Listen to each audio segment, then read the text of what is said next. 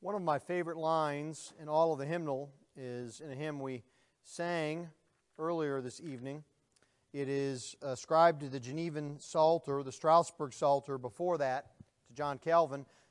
I greet thee who my sure Redeemer art. And the last stanza states, our hope is in no other save in thee. Our faith is built upon thy promise free. O grant to us such stronger hope and sure, that we can boldly conquer and endure. And one of the things that I want you to realize is that hope has been the hope of all of God's people since Adam.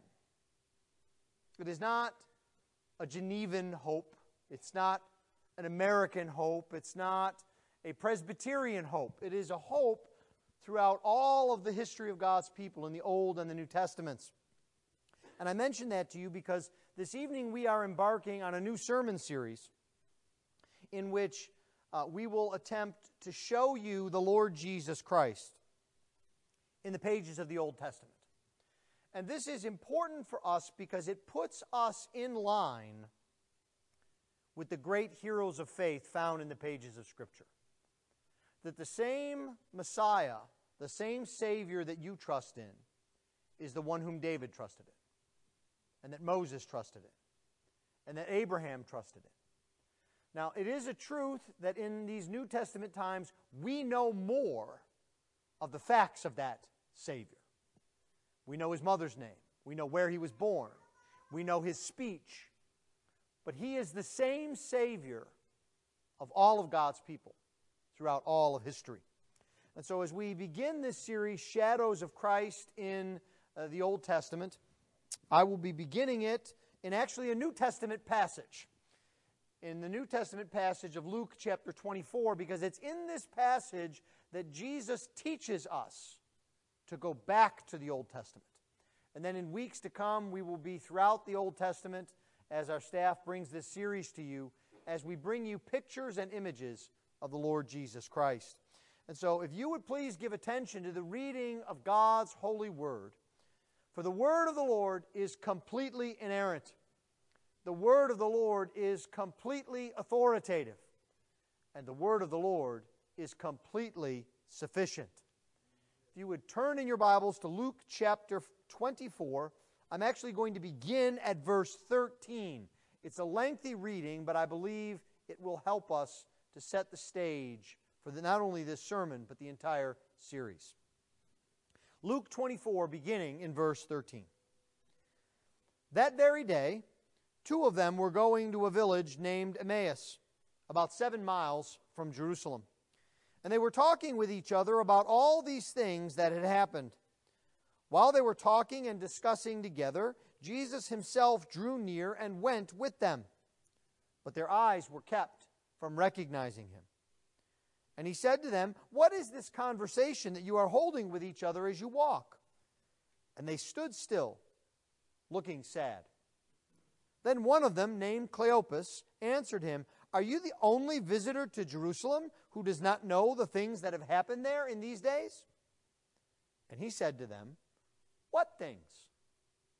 And they said to him, concerning Jesus of Nazareth, a man who was a prophet, mighty in deed and word before God and all the people, and how our chief priests and rulers delivered him up to be condemned to death and crucified him. But we had hoped that he was the one to redeem Israel. Yes, and besides all this, it is now the third day since these things happened.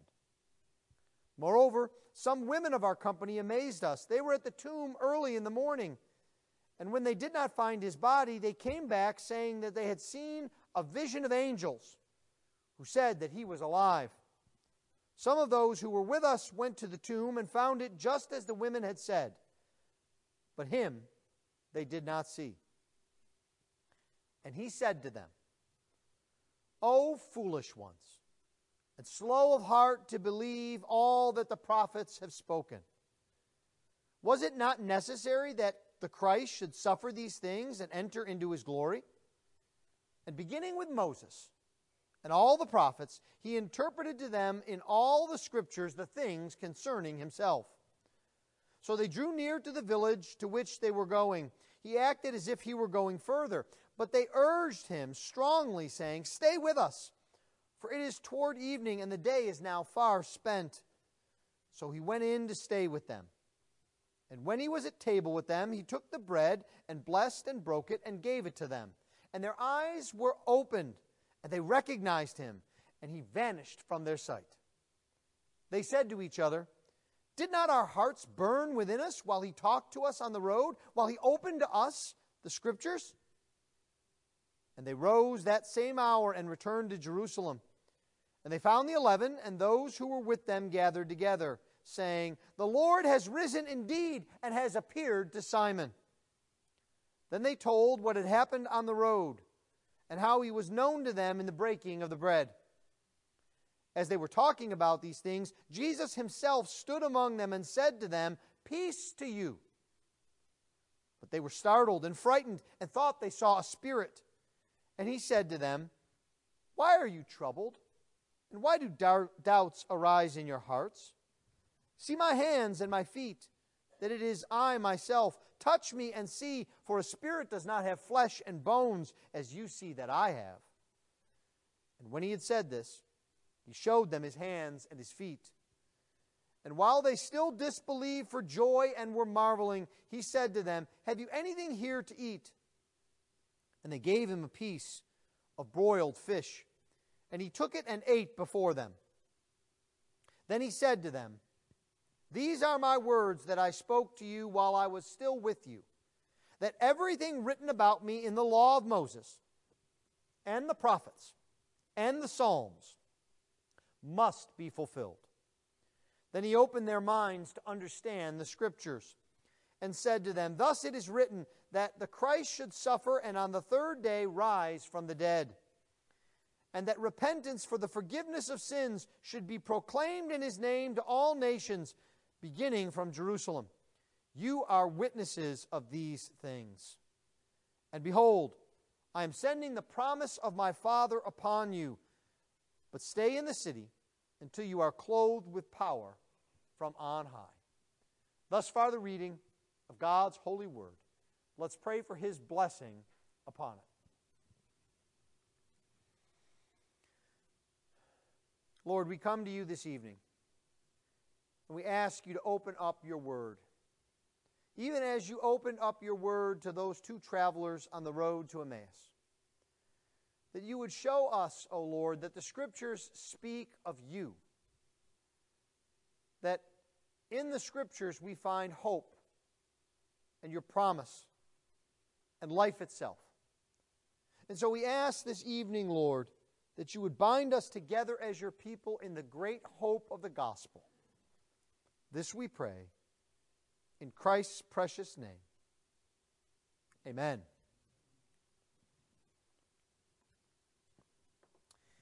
The Old Testament is important. We do ourselves a disservice if we ignore it. And that's because the Old Testament speaks of Jesus. That's what we're going to look at in this series, how Jesus appears in the pages of the Old Testament, and how that connects us with the saints of the Old Testament, and it connects us with the faith that has been once delivered to all the saints. This is especially important in our day and age because far too often Christian churches ignore the Old Testament. They go to the New Testament and camp out there, as it were, in all the richness of the Gospels and the epistles, the Acts, and even the book of Revelation, all of which are worthy and an aid to our faith. But we lack something if we fail to see how God has continually kept his promise over and over and over again in the Old Testament. You see, because to us the New Testament is as much history as the Old Testament. And so the promises that we have in the Old Testament we can see are sure because they are of one piece with the promises that have come to God's people ever since the very first chapters of Genesis. So what I would like us to see this evening in Luke chapter 24 is a setup for this Old Testament journey, if you will. As the Lord Jesus Christ marks out for us how we are to go to the Old Testament because it speaks of Him. The very first thing that we will see in the passage before us is a failure to see. That Jesus is with disciples and they fail to see what the Old Testament has prophesied of Jesus. And then secondly, we will see what is there to see. Jesus points out what is there to see. And then finally, we will see what we can see. Let's begin then by looking at a failure to see. This is a well-known story. It's recorded only in the Gospel of Luke. You won't find it in Matthew or Mark or John. And there is a great amount of detail in this story, if you notice it. There is a great amount of detail, exactly what they ate, what they were talking about, what they said, etc. And we know there were these two disciples going to Emmaus.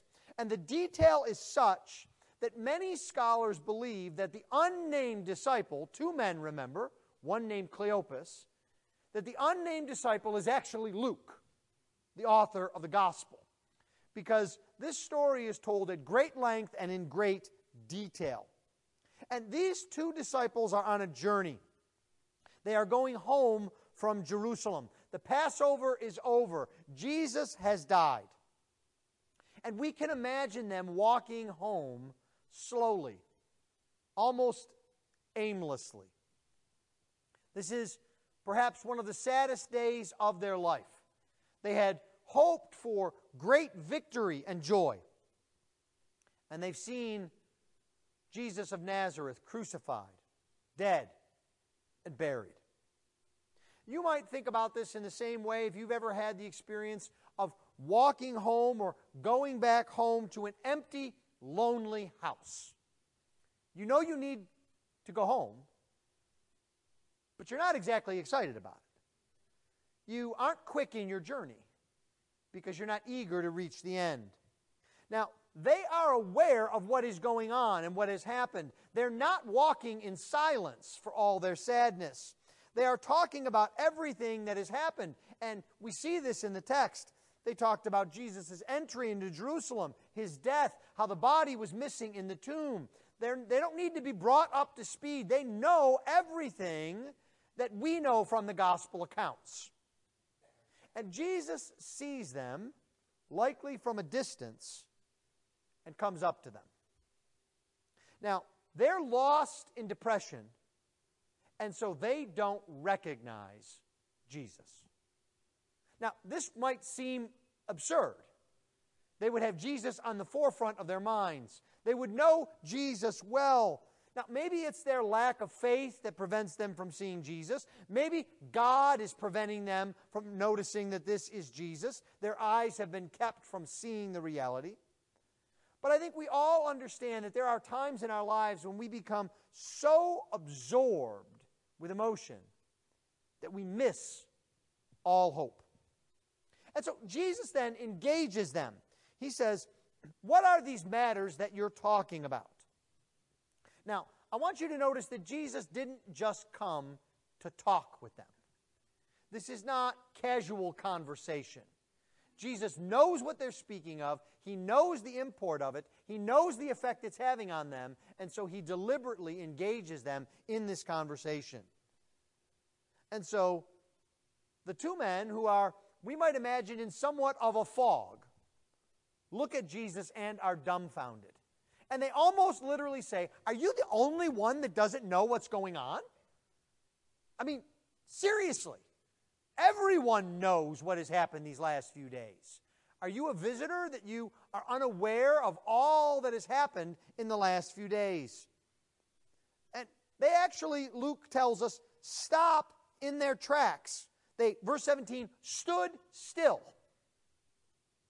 They are struck and overwhelmed with sadness. They think that there is no way out. And there's an irony here, because they think that Jesus is the only one who doesn't know, and Jesus is the only one who does know exactly what the import of the events are. And then it begins all pouring out of them who Jesus is. He was a prophet, mighty in word and deed. He was put to death by the rulers. They said, we hoped he would redeem us. It had seemed so real, but now it's lost. 3 days have gone by, and you can imagine they had their own picture and their visage of what the Messiah was to be, how he was to redeem Israel, what that redemption would look like. And like so many in this day, even amongst Jesus' closest disciples, they had pictured a conquering king as a Messiah. And that hope is now dashed. He didn't conquer Rome. He didn't conquer the corrupt rulers. No, he was put to death. And so all seems lost. And the interesting thing is that they're still in this state, even though they know that the women have come and reported that the tomb is empty. Now, stop and think about that for a moment. We say each Easter, praise the Lord for the empty tomb. We even have our refrain, He is risen. He is risen indeed. Just saying that excites us and brings us joy. But not for them. They know the tomb is empty. They've heard the story of the angels. The disciples believe that Jesus is risen. When they come back, the description is that he has appeared to Simon. So why are they so discouraged? They're discouraged because they didn't understand the Scriptures. If I can put it this way, they didn't know their Old Testament. If they had known their Old Testament, they would have known who the Messiah was to be and what he was to do, and they would be praising the Lord for the empty tomb. But for them, they had put together a picture in their mind of what the Messiah was to do, and he had failed. He hadn't conquered. He wasn't a reigning king. He wasn't what they expected. They failed to see. And so we have to understand here what state they're in. And Jesus makes it clear. I don't think I am jumping to any conclusions here, because Jesus responds with actually a rebuke in verse 25. He says, O foolish ones, and slow of heart to believe all that the prophets have spoken. He's saying, you don't know what the prophets have said. You don't know your Old Testament. Why are you being so foolish? And the words that Jesus uses here are not blunted in their force. We do see this over and over again, that Jesus is gentle, he is meek and mild, but he talks straight. He says, "O foolish ones." And the word there actually means mindless people, unknowing people. If I were to put it in our common vernacular, it would be something like, are you completely clueless? That's what he says. And then he says even more than that. He says, you are slow of heart. You are dull of heart. Your hearts are not affected by the Scriptures. Your hearts are not affected by my ministry. You are discouraged and downcast, not just because of what you don't know, but because of how it affected your heart. He says, you have the prophets. They've spoken all along. And it was there all for you. Why did you not see it? This was not some passing reference. We don't have to dig through the prophets to find a statement about the Messiah. We don't need to use magical rubrics and math problems to find the right words in the right verses in the right... No, it's all throughout, Jesus says. How did you miss all that the prophets had spoken? Well, they failed to see. But the second thing that we then notice is that it's there for them to see. God's Word had spoken to them. If they had studied God's Word, they should have expected Jesus' death. Because it had been told to them before. Because it was necessary. And because the glory of the Messiah would follow his death. This is what the Scriptures teach. That the Messiah would come, that he would suffer, that he would die, and that he would be victorious over death. Now let me ask you a question. Do you believe in the victory of God? Now that sounds like a simple question, and you want to nod your head and say yes, but do you believe in the victory of God when the election goes the way you don't want it to? Or when you lose your job? Or when you get a bad report from the doctor? Or when you have a strained relationship with someone close to you? Do you believe that God is victorious? That Jesus wins? Because you see, it's easy for us to stand here in judgment of these two men, when far too often we act just like them. When problems come our way, we throw up our hands and we say, there's no way this will work out. We don't know any way out of it. And so what Jesus does for them, and then by implication for us, is he opens up the Bible for them and shows them what is there for them to see. Now this is the joy of every preacher and hearer of God's Word. Jesus opens up God's Word in verse 27. Beginning with Moses and all the prophets, he interpreted to them in all the Scriptures the things concerning himself. Now, I don't think that that means that Jesus read or recited to them every single verse of the entire Old Testament. But I do think what it means is that Jesus was all throughout the Old Testament. He was in Genesis, he was in Exodus, he was in Deuteronomy, he was in the Psalms, he was in the Proverbs, he was in 1 Kings, he was in 2 Samuel, he was in Isaiah, he was in Jeremiah, he was in Ezekiel. He was everywhere in the Old Testament because all of the Old Testament speaks of Jesus. It's not as if there's some portion of the Old Testament that tells us of the Messiah and the rest is just fillers to make up our Bible. No, all of the Scriptures speak of Jesus. And I can tell you that with absolute certainty. That is not a commentary. That is not a theological statement. That is echoing the words of our Savior.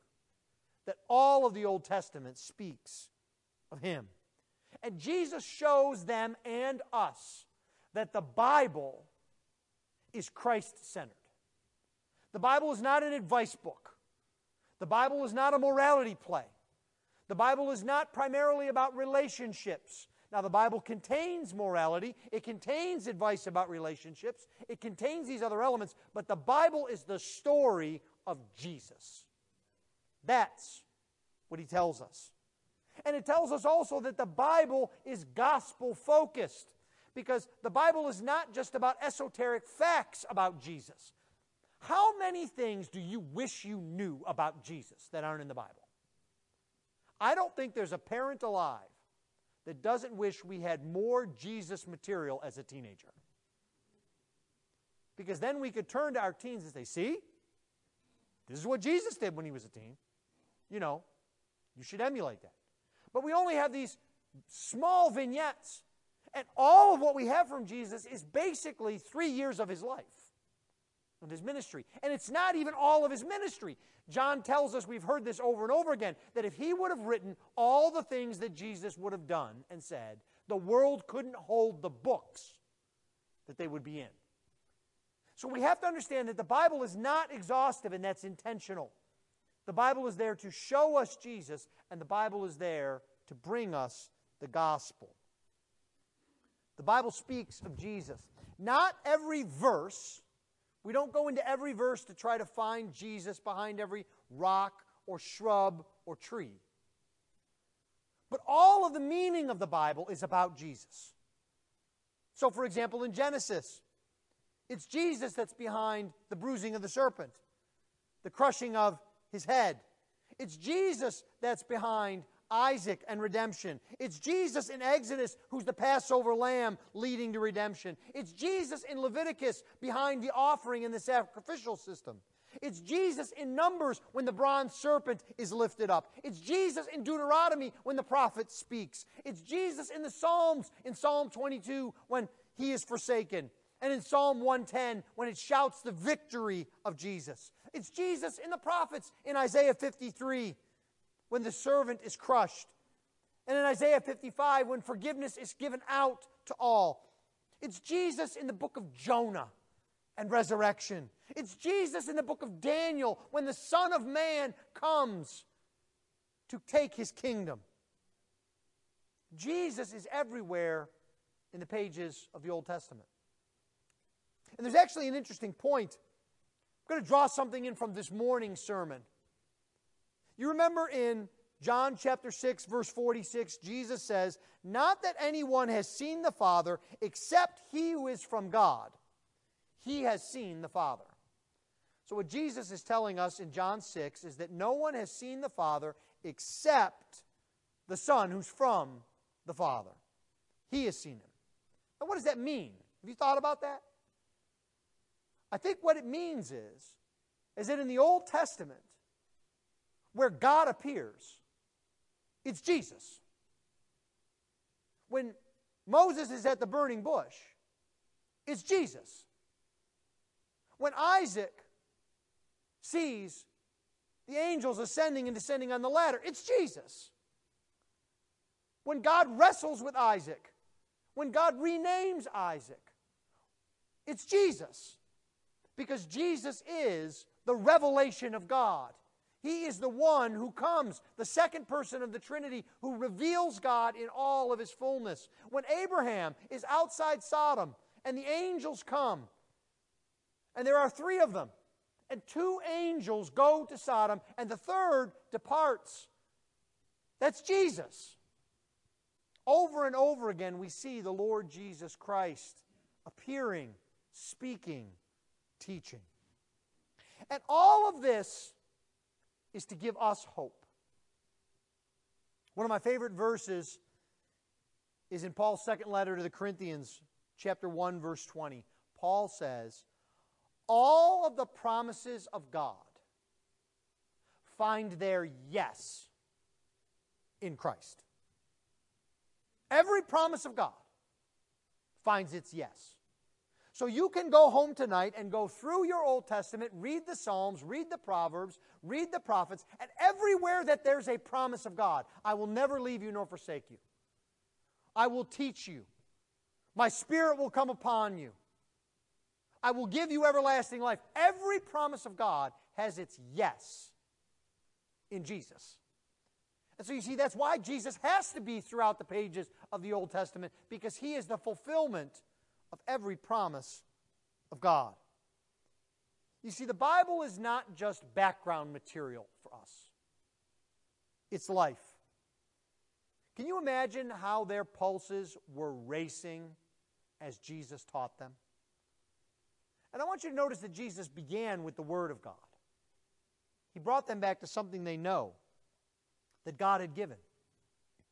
And so this discussion and the knowledge of the Scriptures changes everything for them. Now think about it. It's the same Jesus that's been with them on this whole journey. But now their eyes are opened to Jesus. And what opened them? Well, the Scriptures did. And how things have changed for them. Before they were wandering. They were aimless. They had no hope, no desire. But now their confusion is gone. Now they understand why the things that made them sad happened and had to happen. And so, this is important for us as well, because Jesus prepares us to go on in life. There are things that come into our life that are challenging and difficult.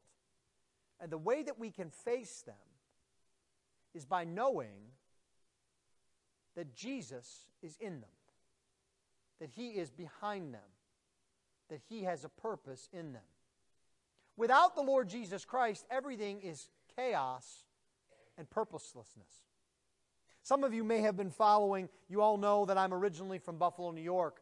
And there was one of the players of the Buffalo Bills had a freak accident on the football field. And I don't know if he technically died and they brought him back to life, or if he was just about dead, and with CPR they kept him from dying. And because millions of people were watching this. And we could say, as many did say, how could this happen to a 24-year-old healthy man? What's the purpose for this? What's the reason for this? Well, I don't know all things, but I can tell you one thing. Millions of people were watching that. Millions of people watched other players pray for that young man. A sports network head on national television said, I don't know if I can do this, I don't know if it's right, but I'm not just going to talk about thoughts and prayers, I'm going to pray for this man right now.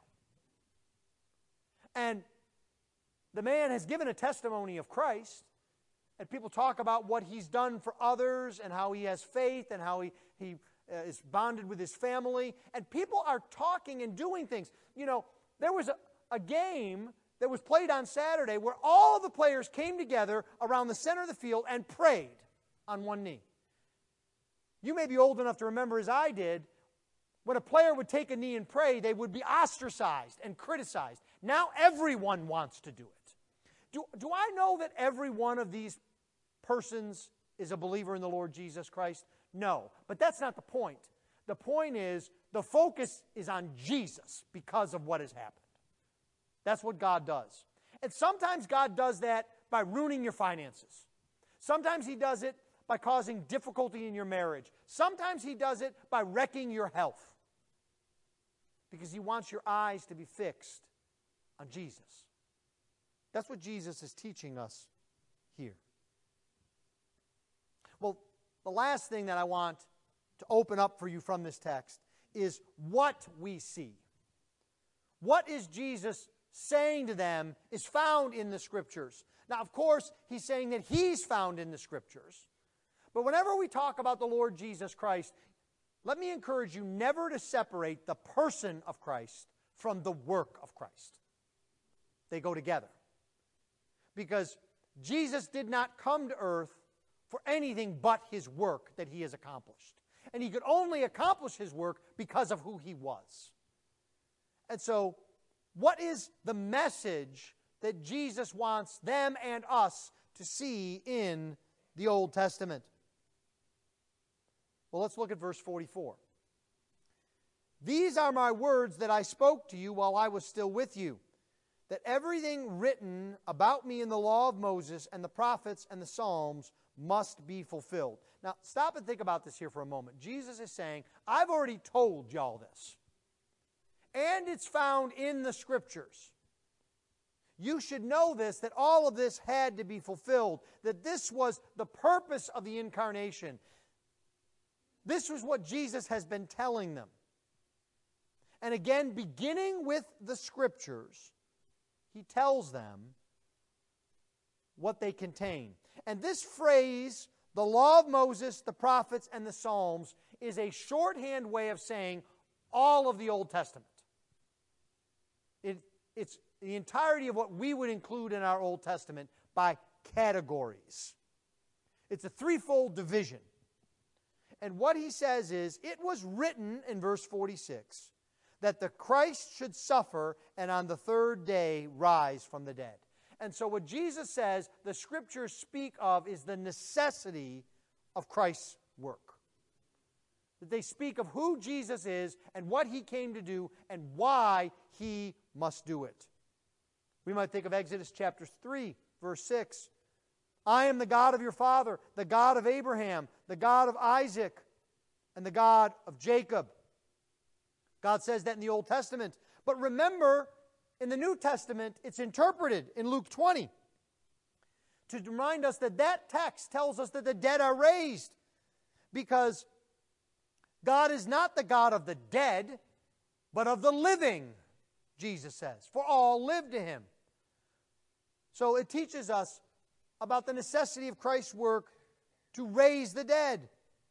In Acts chapter 3 we read, the God of Abraham, the God of Isaac, and the God of Jacob, the God of our fathers, glorified His servant Jesus, whom you delivered over and denied in the presence of Pilate, when he had decided to release Him.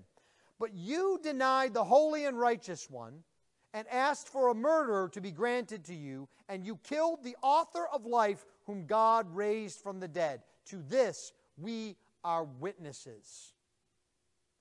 That is found in the Old Testament.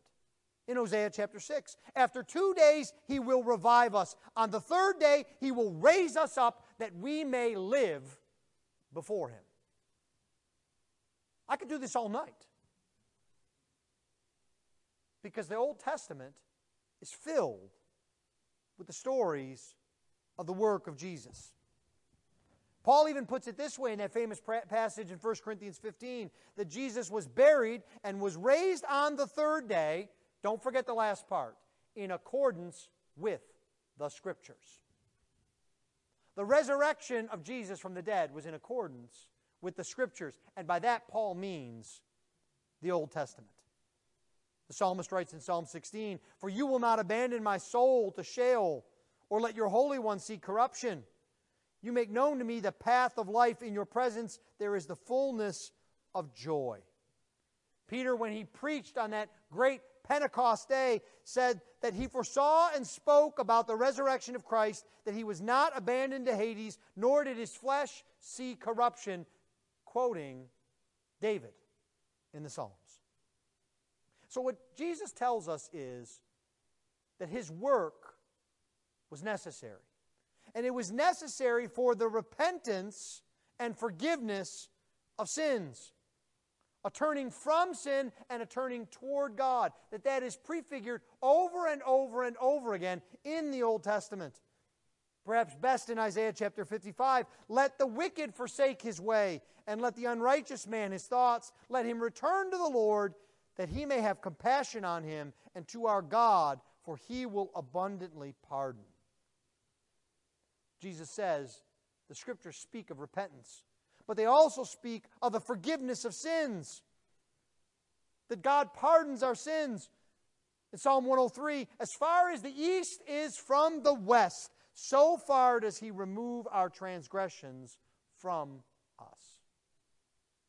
Now, I want you to stop and think for a moment of how abbreviated and lacking your understanding of the crucial doctrines of the faith would be without the Old Testament and the teaching of the work of Jesus Christ that He has come to accomplish and complete. This is what the Old Testament does for us. So, what does it mean then for us tonight? We need to be aware of our own dullness. We can't treat the Old Testament as a closed book. History of people long ago.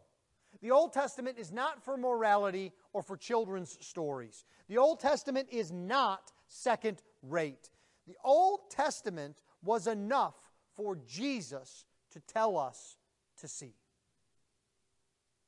On this road to Emmaus, Romans was not written. Hebrews was not in existence. None of the Gospels had been written. But Jesus says, it's as plain as day before you, because you have the Old Testament.